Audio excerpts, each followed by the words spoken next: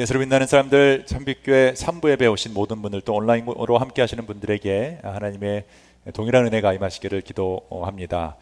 여러분 살다 보면 갑자기 도망치고 싶을 때가 있습니다.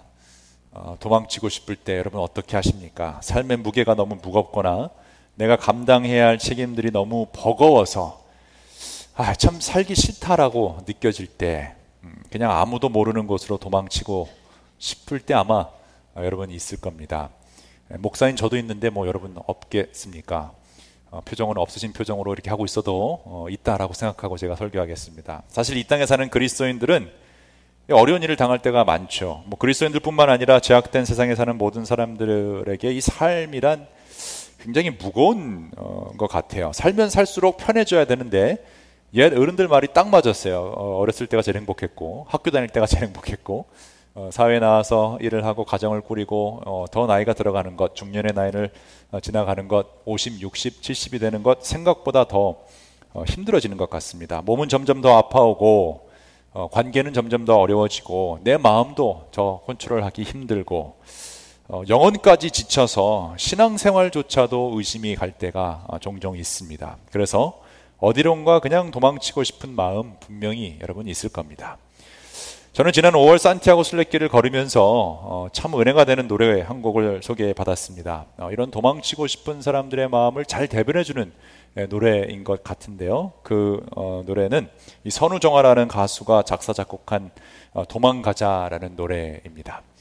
도망가자, 이 노래를 반복해서 듣는데 제일 먼저 들었던 생각은 이거는 설교감이다라는 생각이었어요. 저는 늘 설교감을 찾기 위해서 혈연이 되어 있습니다. 어떤 상황에서도 저는 타겟에 가서도 설교거리를 찾습니다. 그래서 이 노래를 듣는데 이거는 설교 제목이다. 도망가자. 또 많은 사람들이 이 노래를 듣고 좋아하는 이유가 분명히 공감이 가서 그럴 텐데 그 이유가 무엇일까를 생각해 보았고요. 그리고 그 가사를 듣는 순간 바로 알 수가 있었습니다. 왜냐하면 마치 성령님이 저에게 그 노래를 통해 말씀하시는 것처럼 들려왔기 때문입니다. 그 가사가 이렇게 되어 있습니다. 도망가자. 어디든 가야 할 것만 같아. 난 금방이라도 울 것 같아. 괜찮아. 우리 가자. 걱정은 잠시 내려놓고 대신 가볍게 짐을 챙기자. 실컷 웃고 다시 돌아오자. 거기서는 우리 아무 생각 말자. 걱정을 잠시 내려놓고 정말 가볍게 짐을 챙겨서 터벅터벅 아무 생각 없이 걷고 있었던 저에게 이 노래 가사말은 훅 들어왔습니다. 어떻게 내 마음을 이렇게 잘 알 수 있지라는 생각과 동시에 공감이 갔는데요. 그러면서 갑자기 울컥하는 순간이 왔습니다. 갑자기 눈물이 나는 거예요. 이게 마치 나를 위로하는 듯한 그런 음성으로 들렸기 때문입니다. 특히 후렴 가사에서 이 말이 나오는데 울 수밖에 없었습니다. 너랑 있을게 이렇게 손 내밀면 내가 잡을게 있을까 두려울게 어디를 간다 해도 우린 서로 꼭 붙잡고 있으니 너라서 나는 충분해. 여기서 정말 저는 눈물이 터졌어요. 너라서 나는 충분해. 여러분 언제 마지막으로 여러분의 배우자로부터 너라서 나는 충분해 이런 말을 들어보셨습니까? 저는 결혼하기 전에 들었던 것 같고 신혼 때도 들은 것 같은데 올해가 결혼 20주년 차거든요. 언제 마지막으로 들었는데 갑자기 뭐 이렇다고 또 제가 뭐 제 아내랑 문제가 있다는 건 절대 아닙니다. 근데 갑자기 울컥하는 거예요. 그렇지. 너라면 충분해. 나를 봐. 눈을 맞춰줄래. 자꾸 왜 쳐다봐 이러는 사람들이 너무 많은데 나를 봐. 눈을 맞춰줄게. 너의 얼굴 위에 빛이 스며들 때까지 가보자. 지금 나랑 도망가자. 너라서 충분해라는 그런 가사가 또 그 얼굴에 빛이 스며들 때까지 우리가 예수로 빛나는 사람들이잖아요. 그러니까 제가 목회하면서 여러 가지 시도도 하고 뭐 여러 가지 사역을 이끌어가면서 예수로 빛나는 사람들이 되기 위해 노력했는데 갑자기 그 얼굴에 빛이 스며들 때까지라는 가사가 들리니까 또 굉장히 위로가 되는 순간이었어요. 동행해 주시는 성령님 하나님의 음성이 그 존재가 느껴졌고요. 역시 하나님은 나를 버리지 않았어. 그 누가 나를 바라보지 않고 나를 인정해 주지 않는다 해도 하나님은 나를 인정해 주시지라는 그 감성에 젖어서 눈물을 이 드라마에 보면 이렇게 멋있게 딱 흐르고 있는데 그 다음에 이제 엉엉 우는 장면이 나오는데 그게 바로 브릿지에 나오는 가사였습니다. 브릿지에서 이렇게 얘기해요. 내가 옆에 있을게. 마음껏 울어도 돼. 막 울락말락 하는데 울어도 돼. 그러면 울컥해서 웃음이 쏟아 나오잖아요. 그 다음에 돌아오자 씩씩하게. 지쳐도 돼. 내가 안아줄게. 괜찮아. 좀 느려도 천천히 걸어도 나만은 너랑 갈 거야. 어디든. 사실 그 산티아고 그룹 중에 제가 제일 천천히 늦게 가는 그룹 중에 한 명이었는데 늦게 와도 된다라는 그 말을 듣는 순간 눈물이 났습니다. 저를 안아주겠다라는 그 가사를 듣는 순간 눈물이 났습니다. 임마누엘의 하나님, 나와 함께 하시는 하나님의 임재하심이 그날 저에게 충만하게 있었습니다. 사람들은 이 노래가 대중가요라고 부르는데 저에게는 복음 성가로 들려왔습니다. 내게 강 같은 평화 그 복음 성가 아시죠? 그때 할렐루야 그 노래 이후로 이 노래를 듣다가 할렐루야가 나온 거는 참 오랜만이었습니다. 아이러니하게도요, 여러분 이 노래의 영어 제목을 어떻게 번역해 놓았는가 하면 Run with me로 번역해 두었어요. 저는 이것도 굉장히 의미가 있다고 생각하는데, 이 도망가자를 직역하면 run away, 뭐 이렇게 let's run away, 뭐 이렇게 할 것 같은데 그런 무책임한 내용이 아니라 run with me로 해놓은 것을 보면 분명히 이 작사자가 전하고자 하는 내용이 있었던 것 같습니다. 적어도 저에게는 그게 무슨 의미인지 다가왔어요. 도망치고 싶어하는 그런 심령을 가진 사람들에게 그냥 run away가 아니라 run with me, 하나님이 함께 가주신다라는 그런 약속이었기 때문이죠. 이런 관점에서 바울이 디모데전서 4장에서 말한 것처럼 하나님이 지으신 모든 것이 선함에 감사함으로 받으면 버릴 것이 하나도 없다라는 말이 맞습니다. 무슨 노래를 듣던 어디를 가던 여러분이 어떤 일을 하던 하나님이 함께 하신다라고 하면 그걸 하나님이 선하게 사용하신다라는 사실을 우리가 이해해야 할 것입니다. 오늘 말씀은요, 어쩌면 저처럼 삶의 무게가 너무 무거워서 마냥 도망치고 싶어하는 분들을 위한 하나님의 말씀입니다. 도망치고 싶어하는 그 마음 하나님이 아시기 때문이고요. 그래서 오늘 여러분에게 괜찮다라는 하나님의 음성 들려주실 겁니다. 이 노래를 통해 저를 위로하시고 함께 하시겠다 약속하신 성령님의 임재하심이 저처럼 이 세상의 무게에 눌려서 도망치고 싶어하는 모든 분들에게 충만하게 임하시기를 기도해 봅니다. 성경에서 보면요, 이 도망가자라는 노래가 가장 잘 어울리는 길이 있어서 하나 소개해 드리려고 합니다. 그 길은 도피성으로 가는 길입니다. 도피성은요, 이 고의가 아닌 실수로 사람을 죽인 사람들을 보호하기 위한 그런 보호소였습니다. 영어 번역을 보면 Cities of Refugee라고 되어 있어요. 그러니까 레퓨지들이 가는 거죠. 피난민들이 가는 곳이 도피성입니다. 특이하게도 하나님은 이 도피성 제도를 모세에게도 말씀하시고 여호수아에게도 말씀하시고 약속의 땅에 들어가면 이걸 꼭 할 것을 명령하셨으니까 이게 굉장히 중요한 하나님의 명령인 것이죠. 그래서 오늘 여호수아 20장도 보면 그 위치가 굉장히 특이한데, 하나님이 약속의 땅에 들어간 모든 지파들에게 그래 유다는 여기 땅, 뭐 너는 여기 땅 이렇게 다 나눠주신 다음에 마지막으로 얘기했던 부분이 바로 이 도피성과 레위인들의 지파입니다. 여호수아 20장 1절로 가보겠습니다.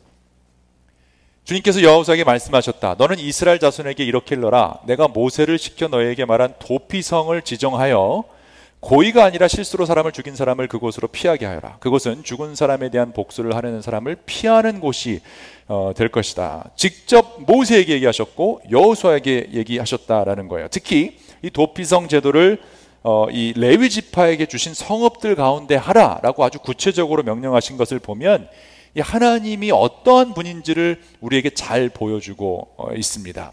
구약 기록을 보면 레위 지파는 다른 지파들처럼 어떤 가나안 땅, 부동산을 받지 못합니다. 그것은 그들이 이 성막봉사, 하나님의 성막봉사를 전담하는 지파로 하나님이 기업이 되주신다라고 약속해 주셨기 때문이에요. 하지만 그들에게도 최소한의 거주지가 필요했기 때문에 하나님은 각 지파로부터 제비를 뽑아서 48 그 성읍을 선정해서 레위인의 거주지로 삼게 했습니다. 그 이유는요, 12지파에 퍼져 있는 이스라엘 사람들의 영적인 거룩함과 하나됨 때문이었어요. 그러니까 다 퍼져 있으니까 가나안 땅에 들어와서 전에는 광야에서 함께 움직였죠. 성막이 하나였는데 같이 들어와서 이제 다 흩어져 살기 때문에 그 흩어져 사는 곳에서 예배를 인도해 주실 사람들, 또 제사를 인도해 줄 레위 지파들이 살아야 됩니다. 그러니까 레위 지파는 어떤 땅을 받는 게 아니라 각 지파에 흩어져서 그것을 인도해 주는, 그러니까 하나님의 백성들이 거룩하게 살 수 있는 예배와 또 말씀 가르침과 이런 것을 하기 위해 퍼져 있었고요. 또한 다 흩어져 살다 보면 사람들이 마음이 멀어지죠. out of sight, out of mind 이런 말이 있는 것처럼 멀리 떨어져 있으면 마음이 나눠지기 때문에 그 12지파를 하나로 묶어주는 그 공동체가 바로 이 레위 지파였습니다.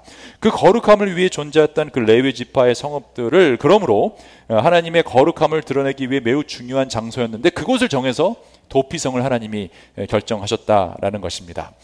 지도를 보면 요단강을 기점으로 동편에 3곳을 정해주셨고요. 또 서쪽에 3곳을 정해두셨는데, 이 도피성은 이스라엘 지도를 보면 이스라엘 전 지역에서 하루 만에 올 수 있는 30km 이내에 위치하게끔 되어 있습니다. 그러니까 도피성과 가장 가까운 도피성은 60km 정도가 떨어져 있는 거죠. 어디서든지 30km 내에 갈 수 있는. 왜 30km인가 하면 사람이 하루에 갈 수 있는 거리가 한 평균이 30km 정도 됩니다. 저희도 이번에 산티아고 순례길을 갔을 때 한 20-30km를 매일 걸었는데, 보니까 그 30km가 죽지 않고 걸을 수 있는 그런 거리, 보통 사람이 그런 거리인 것 같아요.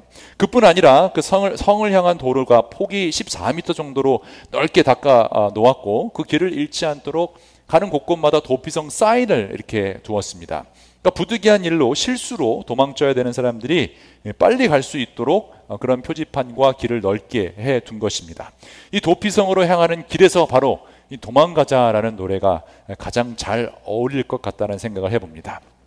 물론 만약 살인을 한 사람이 도피성에 피해 있어도 그 사람이 고의로 그것을 했다면 그 사람은 사형을 당하게 됩니다. 끌어내물 당하고 반드시 죽게 되어 있습니다. 하나님의 형상을 따라 지음을 받은 사람의 생명은 고귀하기 때문이죠. 그래서 십계명도 보면 하나님과의 관계에 대한 부분이 있고 사람에 대한 관계의 부분이 있는데, 그곳에서 살인하지 말라라는 십계명을 사람들에게 제일 먼저 주신 것을 봐도 하나님이 이 생명을 얼마나 귀하게 여기시는지를 잘 알 수 있습니다. 그러나 재판 후에 그게 고의가 아니라 실수로 죽인 것이다라고 하면 그 사람이 죽지 않고 살 수 있는 그 방안을 마련해 둔 곳이 도피성입니다. 더 자세한 내용은 4절부터 나오는데요.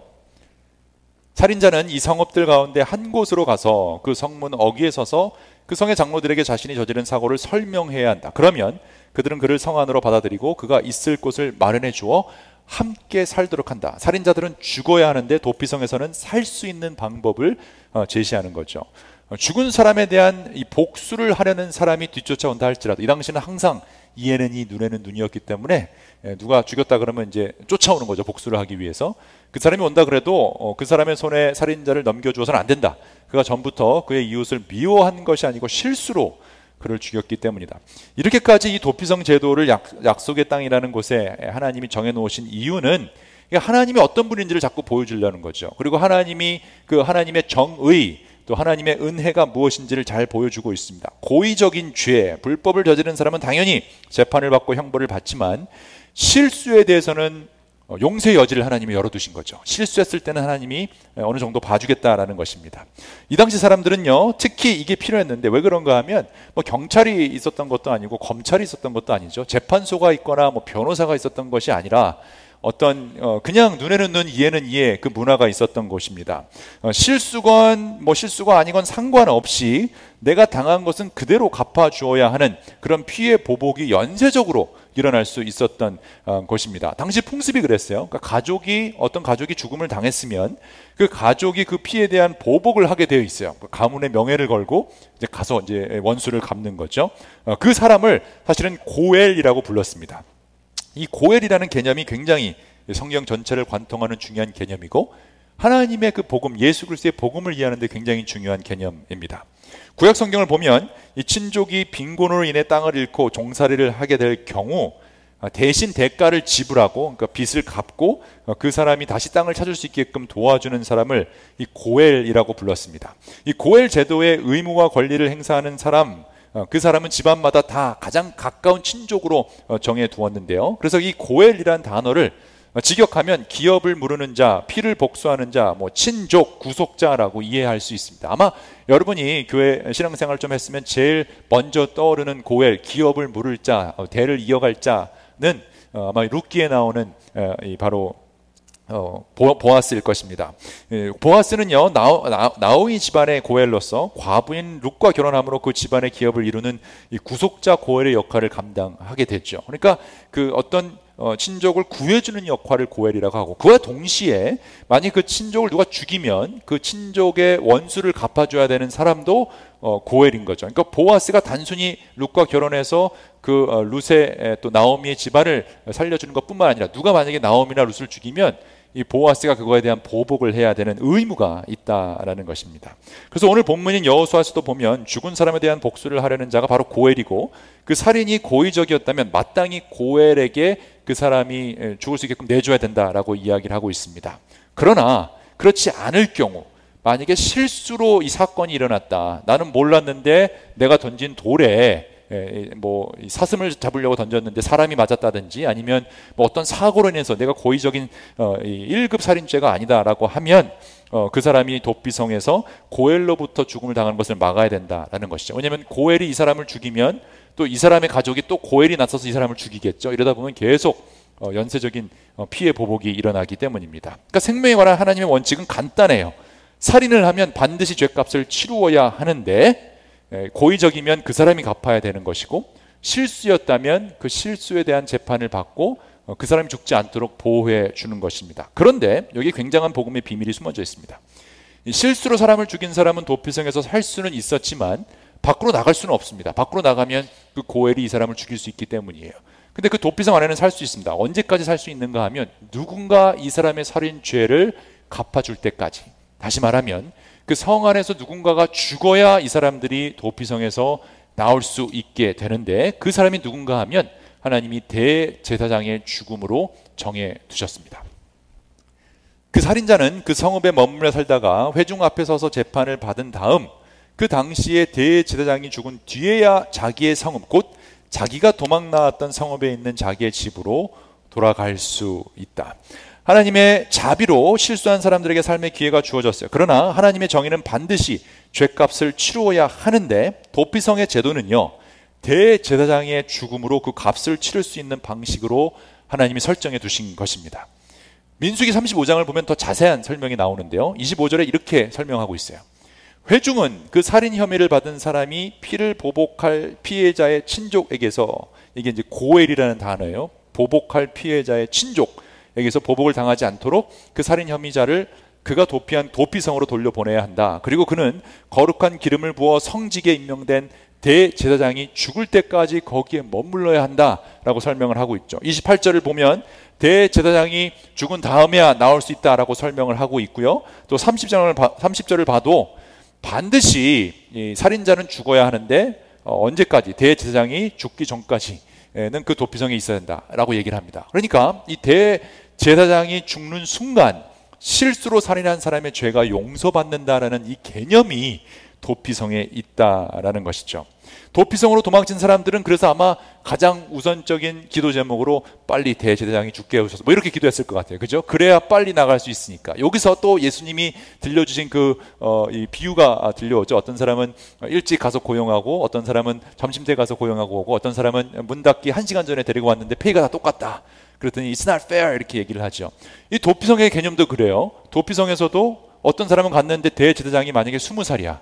그러면 이제 굉장히 오래 기다려야 되죠. 근데 어떤 사람은 갔더니 대제사장이 바로 죽기 하루 전에 들어갔다. 그럼 하루 만에 용서를 받는 거죠. 그러니까 포인트는 하나님의 구원은 결국 이 대제사장의 피에 달려 있음을 우리에게 알려주신다라는 거예요. 근데 이게 도대체 어디서 나온 아이디어일까요? 도대체 이 개념은 이 세상 어디서 배울 수 있는 걸까요? 눈에는 눈, 이에는 이, 눈을 찌르면 나도 눈을 찌르고 네가 나를 욕하면 나도 욕할 거야 라는 그 세상에서 내 죄를 대신해서 죽는다라는 그 속죄의 개념이 도대체 어디서 나온 걸까요? 바로 하나님의 아이디어이시죠.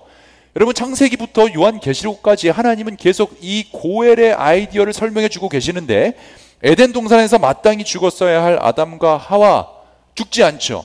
거기서 뭐라 그럽니까? 먹으면 반드시 정령 죽으리라 라고 하셨는데 죽이시지 않으세요. 그때 다 죽이시고 다시 창조하셔도 되는데, 다시 시작하셔도 되는데, 굳이 그들을 용서하시고자 그들이 죽지 않고 그날 죽은 것은 짐승입니다. 짐승을 죽여서 가죽 옷을 만들어 입히셨잖아요. 그것도 모자라서 결국 하나님 자신이 우리들의 대제사장으로 오셔서 우리가 용서받고 자유롭게 살 수 있도록 십자가에 달려 죽으신 그 사건을 복음이라고 우리는 부르고 있습니다. 여러분은 이 복음을 제대로 경험해 보셨습니까?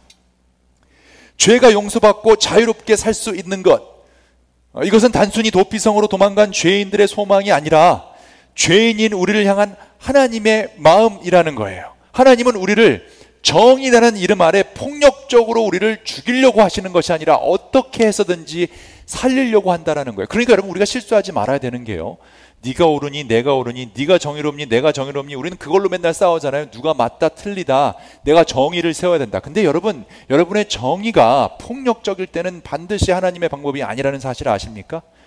하나님의 방법은 우리를 용서하고 살리시려는 것이지 죽이려는 것이 아니기 때문입니다. 정의는 폭력적일 수 없습니다. 하나님이 도피성 제도를 만드신 것만 봐도 알 수 있어요. 여러분을 향한 하나님의 계획은 도망자의 삶이 아니라 자유인으로서의 사는 거예요. 죄인으로 죽는 것이 아니라 용서받은 자로서 살아가는 것이라는 거예요. 그것도 생명을 얻고 더 풍성하게 얻게 하려는 것이 하나님의 뜻이라는 사실을 우리가 알아야 된다는 것입니다. 바로 이런 하나님의 자비롭고 은혜로우며 노하기를 더디하시고 한결같은 사랑과 진리가 풍성하신 하나님의 그 마음 때문에 하나님이 도피성 제도를 만드셨고, 그 도피성에서 우리를 보호하시며 그 도피성을 통해 대제사장이신 누가 죽는 순간 우리는 완전한 용서를 받을 수 있다는 그 사실, 여러분 믿으십니까? 여러분, 종종 우리가요, 도망치고 싶은 그 이유, 삶에서 어디론가 떠나고 도망가고 싶은 그 이유는 바로 죄 때문입니다. 죄로 인해 무너진 이 세상은요, 우리의 삶이 무거울 수밖에 없죠. 눈에는 눈, 이해는 이로 통하는 이 세상에서는 누구도 여러분의 실수를 받아두지 않고요, 인정해 주지도 않아요. 그렇지 않습니까? 부부끼리도 실수했다 그러면 믿지 않아요. 일부러 그랬지, 이렇게 얘기해요. 아니, 실수인데 왜 자꾸 아무도 안 믿어. 이 세상은요, 여러분이 실수든 아니든 상관없어 해요.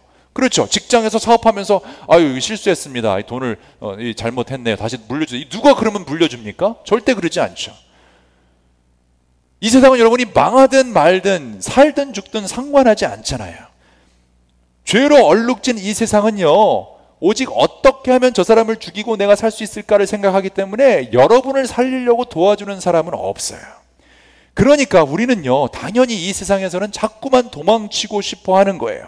정말 우리가 보호받을 수 있고 우리가 안식할 수 있고 우리가 편안하게 쉴 수 있는 그곳을 향해 갈망하고 있는 거예요. 조금만 힘들어도 도망치고 싶은 이유가 바로 여기에 있죠. 우리는 원래의 도피성, 오리지널 도피성, 여러분 어딘지 아십니까? 우리의 출신, 우리의 고향, 경상도, 전라도 이런 게 아니고요. 우리의 고향은 바로 에덴 동산이죠. 오리지널 도피성인 에덴 동산 출신의 사람들이에요. 그곳에서 우리는 생명을 풍성하게 누리며 자유롭게 살도록 우리는 창조되었잖아요. 그런데 사탄의 유혹에 넘어가서 하나님께 불순종하는 죄로 말미암아 에덴 동산에서 쫓겨났고요. 그 후로 우리는 계속 도망자의 삶을 살고 있어요. 알게 모르게 그 도망자의 삶 속에서 우리는 그걸 편안하게 느끼는지도 모르겠어요. 근데 원래 우리의 삶은 그렇지가 않다라는 것입니다. 두려움에 떨고 있는 한 마리의 잃어버린 양이 우리들이고요, 아버지가 싫다고 집을 뛰쳐나간 탕자가 우리들인데 결국 우리는 다시 돌아와야 하는 거예요. 그래서 쓸모없고 배은망덕한 우리들을, 사실 그냥 죽어 사라져도 마땅한 존재들을 하나님은 살리시고자, 어떻게 해서든지 구원하시고자 이 도피성 제도를 통해 하나님의 마음을 우리에게 보여주고 있다는 사실, 여러분 아십니까? 그리고 결국 하나님은 예수 그리스도라는 대제사장의 모습으로 우리에게 오셔서 우리를 대신하여 죽으심으로 우리의 죄를 사해 주시는 놀라운 은혜의 고엘이 되어 주신 것이에요.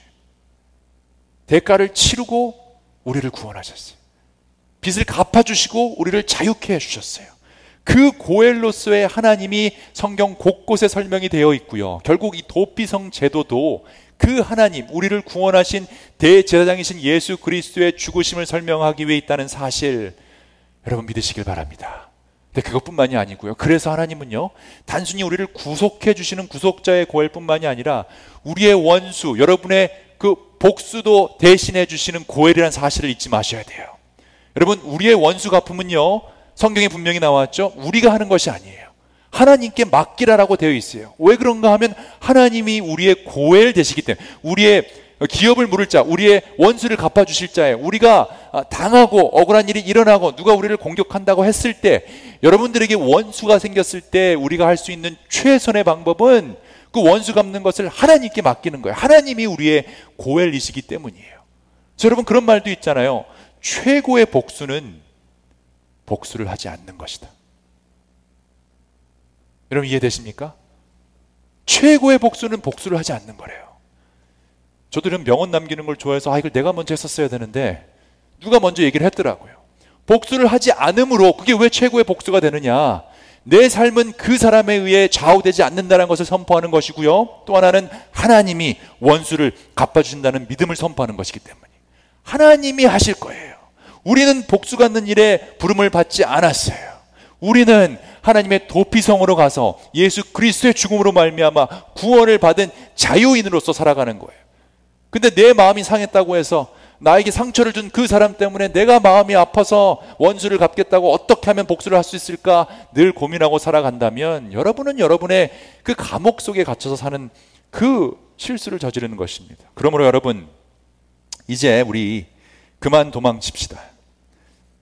다른 곳으로 도망치지 말고요, 하나님이 마련해 두신 도피성으로 우리가 가야 합니다. 그곳에 가면 보호를 받을 수 있다는 거예요. 이미 도피성에 들어오신 분들은 하나님의 보호하심과 은혜가 얼마나 대단한지를 잘 알고 있기 때문에 예수 그리스도라는 우리의 영원하신 대제사장의 그 모습대로 우리가 살도록 노력해야 할 것입니다. 예수님이 죽으심으로 우리에게 참 자유를 주셨다는 것을 알고 있다면 여러분, 이제는 우리가 자유인으로서 이 도피성에 나와서 도피성이 필요한 사람들에게 예수 그리스도를 가리키는 그 표지판으로 살아가야 할 것입니다. Run with me. 그래, 도망치고자 하는 마음을 잘 알고 있고 도망가는 이유도 잘 알고 있다. 그런데 혼자 도망가지 말고 나랑 같이 가자라는 그 음성을 듣고 도피성으로 향해야 되고, 그 도피성에서 은혜를 받은 분들은 이런 하나님이 있음을 우리가 알려주어야 한다라는 것이죠. 왜냐하면 하나님과 함께 한다면 늘 삶에 쫓기는 도망자의 삶에서 참 자유를 얻게 되는 자유인으로 살 수 있기 때문이죠. 오직 우리의 진정한 도피성이신 예수님께로 나아오시기 바랍니다. 그 도피성에는요, 물질의 축복, 자식의 축복, 명예의 축복보다도 더 귀한 축복이 기다리고 있는데 그것이 바로 용서의 축복, 생명의 축복이에요. 여러분, 용서받은 자로서 살아간다는 그 기쁨이 여러분의 삶에 충만할 때 우리는 가장 큰 복을 받는다는 사실을 아십니까? 왜냐하면 우리의 고엘이신 하나님이 여러분을 용서해 주시는 것을 가장 큰 기쁨으로 여기시기 때문입니다. 예수께로 오면 세상적인 부자가 된다든지 세상적으로 다 성공하는 것은 아니지만 제가 확신할 수 있는 것은 참된 자유와 평안은 오직 예수 그리스도와 함께하는 도피성에서 이루어진다는 거예요. 우리의 영원한 도피성이신 예수님께로 나아오셔야 할 것입니다. 예수님을 통해 참된 안식과 자유를 누리셔야 합니다. 여러분, 언제까지 도망자로 평생 도망치다가 죽으시겠습니까?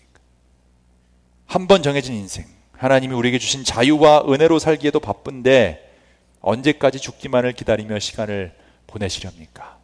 도망자의 삶이 아니라 이제는 하나님과 동행하는 자유인으로 살아야 하지 않을까요? 말씀을 마치겠습니다. 설교 초반에 도망가자라는 노래를 들으면 눈물이 고인다라는 간증 아닌 간증을 제가 했습니다. 근데 그 도망가자라는 말이 참 위로가 됐어요. 요즘은 이 힘내라는 말도 그렇고 뭐 화이팅도 그렇고 별로 깊게 와닿지 않죠. 이 팬데믹으로 인해 코로나 때문에 우리 너무 감성이 메말랐고요. 일단 너무 스트레스를 받았어요. 다들 날카로워요. 다들 힘들어요. 그러니까 도망가자라는 말이 오히려 위로가 되는 것 같아요. 다 도망갔으면 좋겠다. 최근에 저는 지구 어디로 도망갈까 생각하다가 앨런 머스크가 화성을 연구한다 해서 화성으로 도망가 볼까 이런 생각도 해보고 도망가자. 근데 여러분, 이 도망가자라는 음성은 그저 힘내라는 인쇄치레 같은 위로가 아니라 오늘 여러분과 저에게 손 내밀어 주시는 성령님의 음성이라는 사실을 여러분 깨달으셨으면 좋겠습니다. 하나님이 초대하시고 계세요. 성령님이 동행하고 계세요. 성령님이 그런 마음을 갖고 있는 여러분들에게 오늘도 괜찮다. 그런데 Don't run away. Run with me. 함께 하신다는 약속을 해주십니다. 여러분, 하나님이 다 아시잖아요. 여러분, 그 마음은 그렇지 않다는 거, 결혼 생활에서도 내가 정말 잘해보려고 했는데 잘 안 되는 거, 그 의도는 좋다라는 거 하나님 다 알고 계시잖아요. 인간관계에서도 내가 그런 말로 그런 말 한 게 아닌데 내 의도는 선한 것이고 내 의도는 건강한 것인데 그 듣는 사람이 귀가 이상해서 잘못 들어서 이런 문제가 일어난 거요. 하나님 다 아십니다. 여러분, 실수하신 거 다 아세요. 그리고 신기하게도요, 여러분 실수하신 거에 대해서 하나님이 괜찮다 그래요. 일단 도피성으로 오면 오케이, 실수한 거 용서해 줄게 얘기하시죠. 그리고 그 모든 블레임을 예수 그리스도의 대제사장 그 피에 돌리신 후에 우리는 용서해 주셨어요. 그러니까 여러분, 우리가 이 땅에서 실수하면서 살아갈 수 있는 유일한 방법은 예수 그리스도께로만 가는 거예요. 근데 여러분, 더 놀라운 사실이 뭔지 아십니까? 여러분이 실수가 아니라 할지라도 가끔 우리는 우리가 디펜드하기 위해서 실수입니다 이렇게 얘기하지만 솔직히 안 그럴 때 있잖아요. 부부싸움 할 때 보면 고약한 마음으로 상대방 상처 주기 위해 하는 말이 있고 일부러 그렇게 할 때도 있잖아요. 근데 그것조차도요, 예수 그리스도라는 대제사장 때문에 하나님이 눈 감아주신다는 거예요. 여러분, 이런 복음이 어디 있습니까? 도피성으로 오면 하나님이 그 실수였지 라고 먼저 물어보신다는 거예요. 여러분이 변명하기도 전에 예수님은 그 실수였잖아, 내가 안아줄게, 괜찮다 라는 말로 여러분을 환영해 주신다는 거예요. 그래서 바울이요, 이게 어떻게 가능할까라는 고민을 하다가 로마서 8장의 그 편지에서 이렇게까지 고백을 합니다. 자기 아들을 아끼지 않으시고 우리 모두를 위하여 내주신 분이 그 어떤 이유를 묻지도 않고 그 어떤 죄를 지었는지도 물어보지도 않고 그냥 내주신 분이 어찌 그 아들과 함께 모든 것을 우리에게 선물로 거저주시지 않으시겠습니까? 답답한 심정을 바울이 이렇게 얘기하는 거예요. 좋으신 하나님이 반드시 여러분의 인생길에 동행하십니다. 그러니까 구하십시오. 찾으십시오. 문을 두드리십시오. 하나님 응답해달라고, 음성을 들려달라고, 가요를 들으면서도 그 성령님의 음성을 듣게 해달라고 여러분 기도하시면요, 놀라운 일이 일어나요. 저처럼 바람이 불던, 비가 내리던, 눈이 오던, 땡볕이 비치던, 너무 더워서 땀이 흐르는 순간에도 성령님의 역사심이 느껴지고, 어떤 노래를 들어도 그 속에서 나에게 속삭이시는 하나님의 음성을 들을 수 있게 됩니다. 오늘도 여러분에게 말씀하십니다.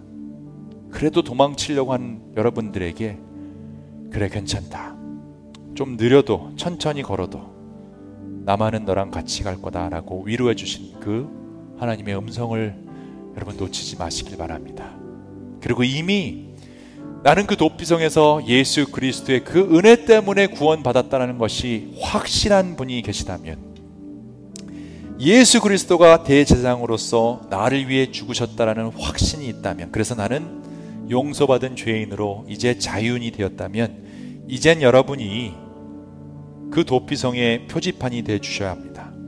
물론 그 도피성의 주인은 하나님이니까 여러분이 도피성이 되라는 말이 아니에요. 여러분 될 수도 없어요. 여러분이 누가 여러분 대신 죽어줄 수도 없고, 여러분이 그 죄를 용서해 줄 수도 없죠. 다른 사람의 무게를 여러분이 감당할 수 없어요. 하다못해 배우자의 무게도 여러분이 어떻게 감당하겠습니까? 그런데 this way 라고 할 수는 있어야 돼요. 이 길을 가야 된다 라고 얘기해 줘야 돼요. Jesus is the only way 라는 표지판이 되어 주셔야 할 것입니다.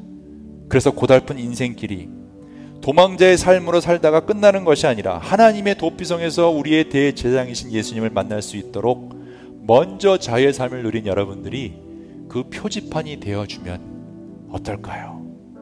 그러니까 길 가다가 홈레스를 만나면 저 사람 돈 줘봐야 또 마약할 거야 라고 판단하지 말고, 재판하지 말고 같이 식사하세요.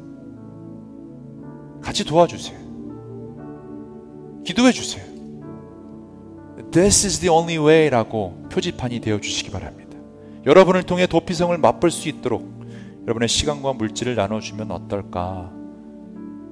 그래서 그 중에 정말 10중에 9명이 가짜라고 해도, 사기꾼이라고 해도 그 한 명이 여러분 때문에 그 도피성의 맛을 보고 천국에서 여러분을 만날 수 있다면, 그것만한 하늘의 상급이 어디에 있겠습니까? 이제는 우리가 하나님의 도피성 사인이 되어야 합니다.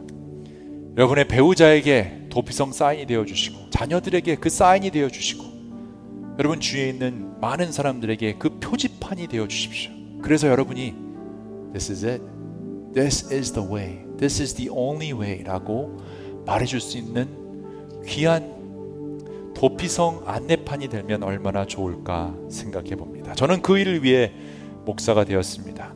그 일을 위해 많은 선교지를 돌아다녔고요. 그래서 선교지마다 그 도피성의 표지판이 되려고 살아가시는 선교사님을 통해 감동을 받고, 이 복음을 전하는 사람이 되어야겠다라는 결심을 했습니다. 또한 이 고아 사역을 시작하면서 그 아이들에게도 이 표지판이 되어주고 싶다라는 생각으로 계속 사역을 하고 있죠. 올해는 3년 만에 팬데믹 때문에 못 갔던 그 여름 한국 동명보육원 선교를 떠나게 됩니다. 복음을 들고 떠났는데요, 잠시라도 시설에 살고 있는 아이들, 가족이 없어서, 부모의 울타리가 없어서 도망자의 삶을 살고 있는 그 아이들에게 하나님의 도피성을 가르쳐 주고자 단기 선교를 합니다. 다음 주는요, 그래서 단기 선교팀이 와서 인사하고 또 기도받고 또 파송하는 시간을 가질 텐데요, 여러분, 그 단기 선교사들이 가서 하나님의 올바른 표지판들이 될 수 있도록 기도해 주시고 격려해 주시면 좋겠습니다. 근데 특별히 이번에 저를 위해서 기도해 주실 것은요, 이번 여정이 저에겐 특별한 이유는 7월 23일 날 있는 한 아이의 결혼식 때문입니다. 2008년에 처음 만난 이 친구가 남학생이었는데요, 제가 그 아이를 만나서 그 아버지 이야기를 또 듣고, 어머니는 얘기는 기억이 전혀 없는 아이인데 어렸을 때부터 시설에서 이 시설 저 시설에서 도망 다니듯 살았던 친구예요. 엄청난 고통을 받고 고난을 당하고, 또 그 당시에는 또 그런 이 피지컬 어뷰스도 많았던 시절이었기 때문에 늘 겁이 나서 살았던 그런 친구였는데, 그 친구가 저랑 얘기하면서 제가 그런 약속을 했던 적이 있어요. 나중에 내가 결혼할 때 내가 주례해 줄게, 이렇게 약속을 했는데 14년이 흐른 뒤에 2008년이니까 14년 맞죠? 저한테 올해 연락이 왔어요. 목사님, 나 결혼하는데 주례해 달라고. 그래서 그 주례하기 위해서 제가 23일 날 갑니다. 근데 그 주례사에서 제가 이런 설교를 해주려고 해요. 그동안 도망자로서의 삶을 살았다면 이제는 가족이 생겼고 결혼을 하니까 우리의 목표 중에 하나가 가족을 만들어주는 것인데, 그 가족이 이제는 더 이상 도망자의 삶을 살지 말고 하나님의 도피성을 가르쳐 줄 수 있는 표지판이 돼서 살면 좋겠다라는 도전을 하려고 합니다. 그래서 그 아이들, 결혼하는 너무 이뻐요. 그 부부를 통해서 또 도움이 필요한, 예수 그리스도가 필요한 아이들이 그 예수 그리스도라는 도피성을 잘 찾아갈 수 있도록 그 도피성 표지판 세우는 일을 위해 제가 가게 됩니다. 괜찮죠? 여러분은 어떤 표지판을 세우실 계획이십니까? 여러분 주위에 있는 그 사람들을 위해 어떤 표지판이 되어 주실 것이고, 여러분 평생 어떤 표지판들을 세울 것인지 여러분 한번 우리 고민해 보면 어떨까 생각합니다. 이제는 우리가 하나님의 도피성 사인이 되어 주어야 하기 때문입니다. 사랑하는 여러분, 먼저 도피성에서 하나님의 은혜를 경험했다면 우리는 이제 도피성 사인과 표지판이 되어야 합니다. 그래서 아직 그곳을 모르는 사람을 인도할 수 있는 여러분과 제가 되기를 주님의 이름으로 축원합니다. 여러분은 이번 주에 누구에게 그런 표지판이 되어 주시렵니까? 기도하겠습니다.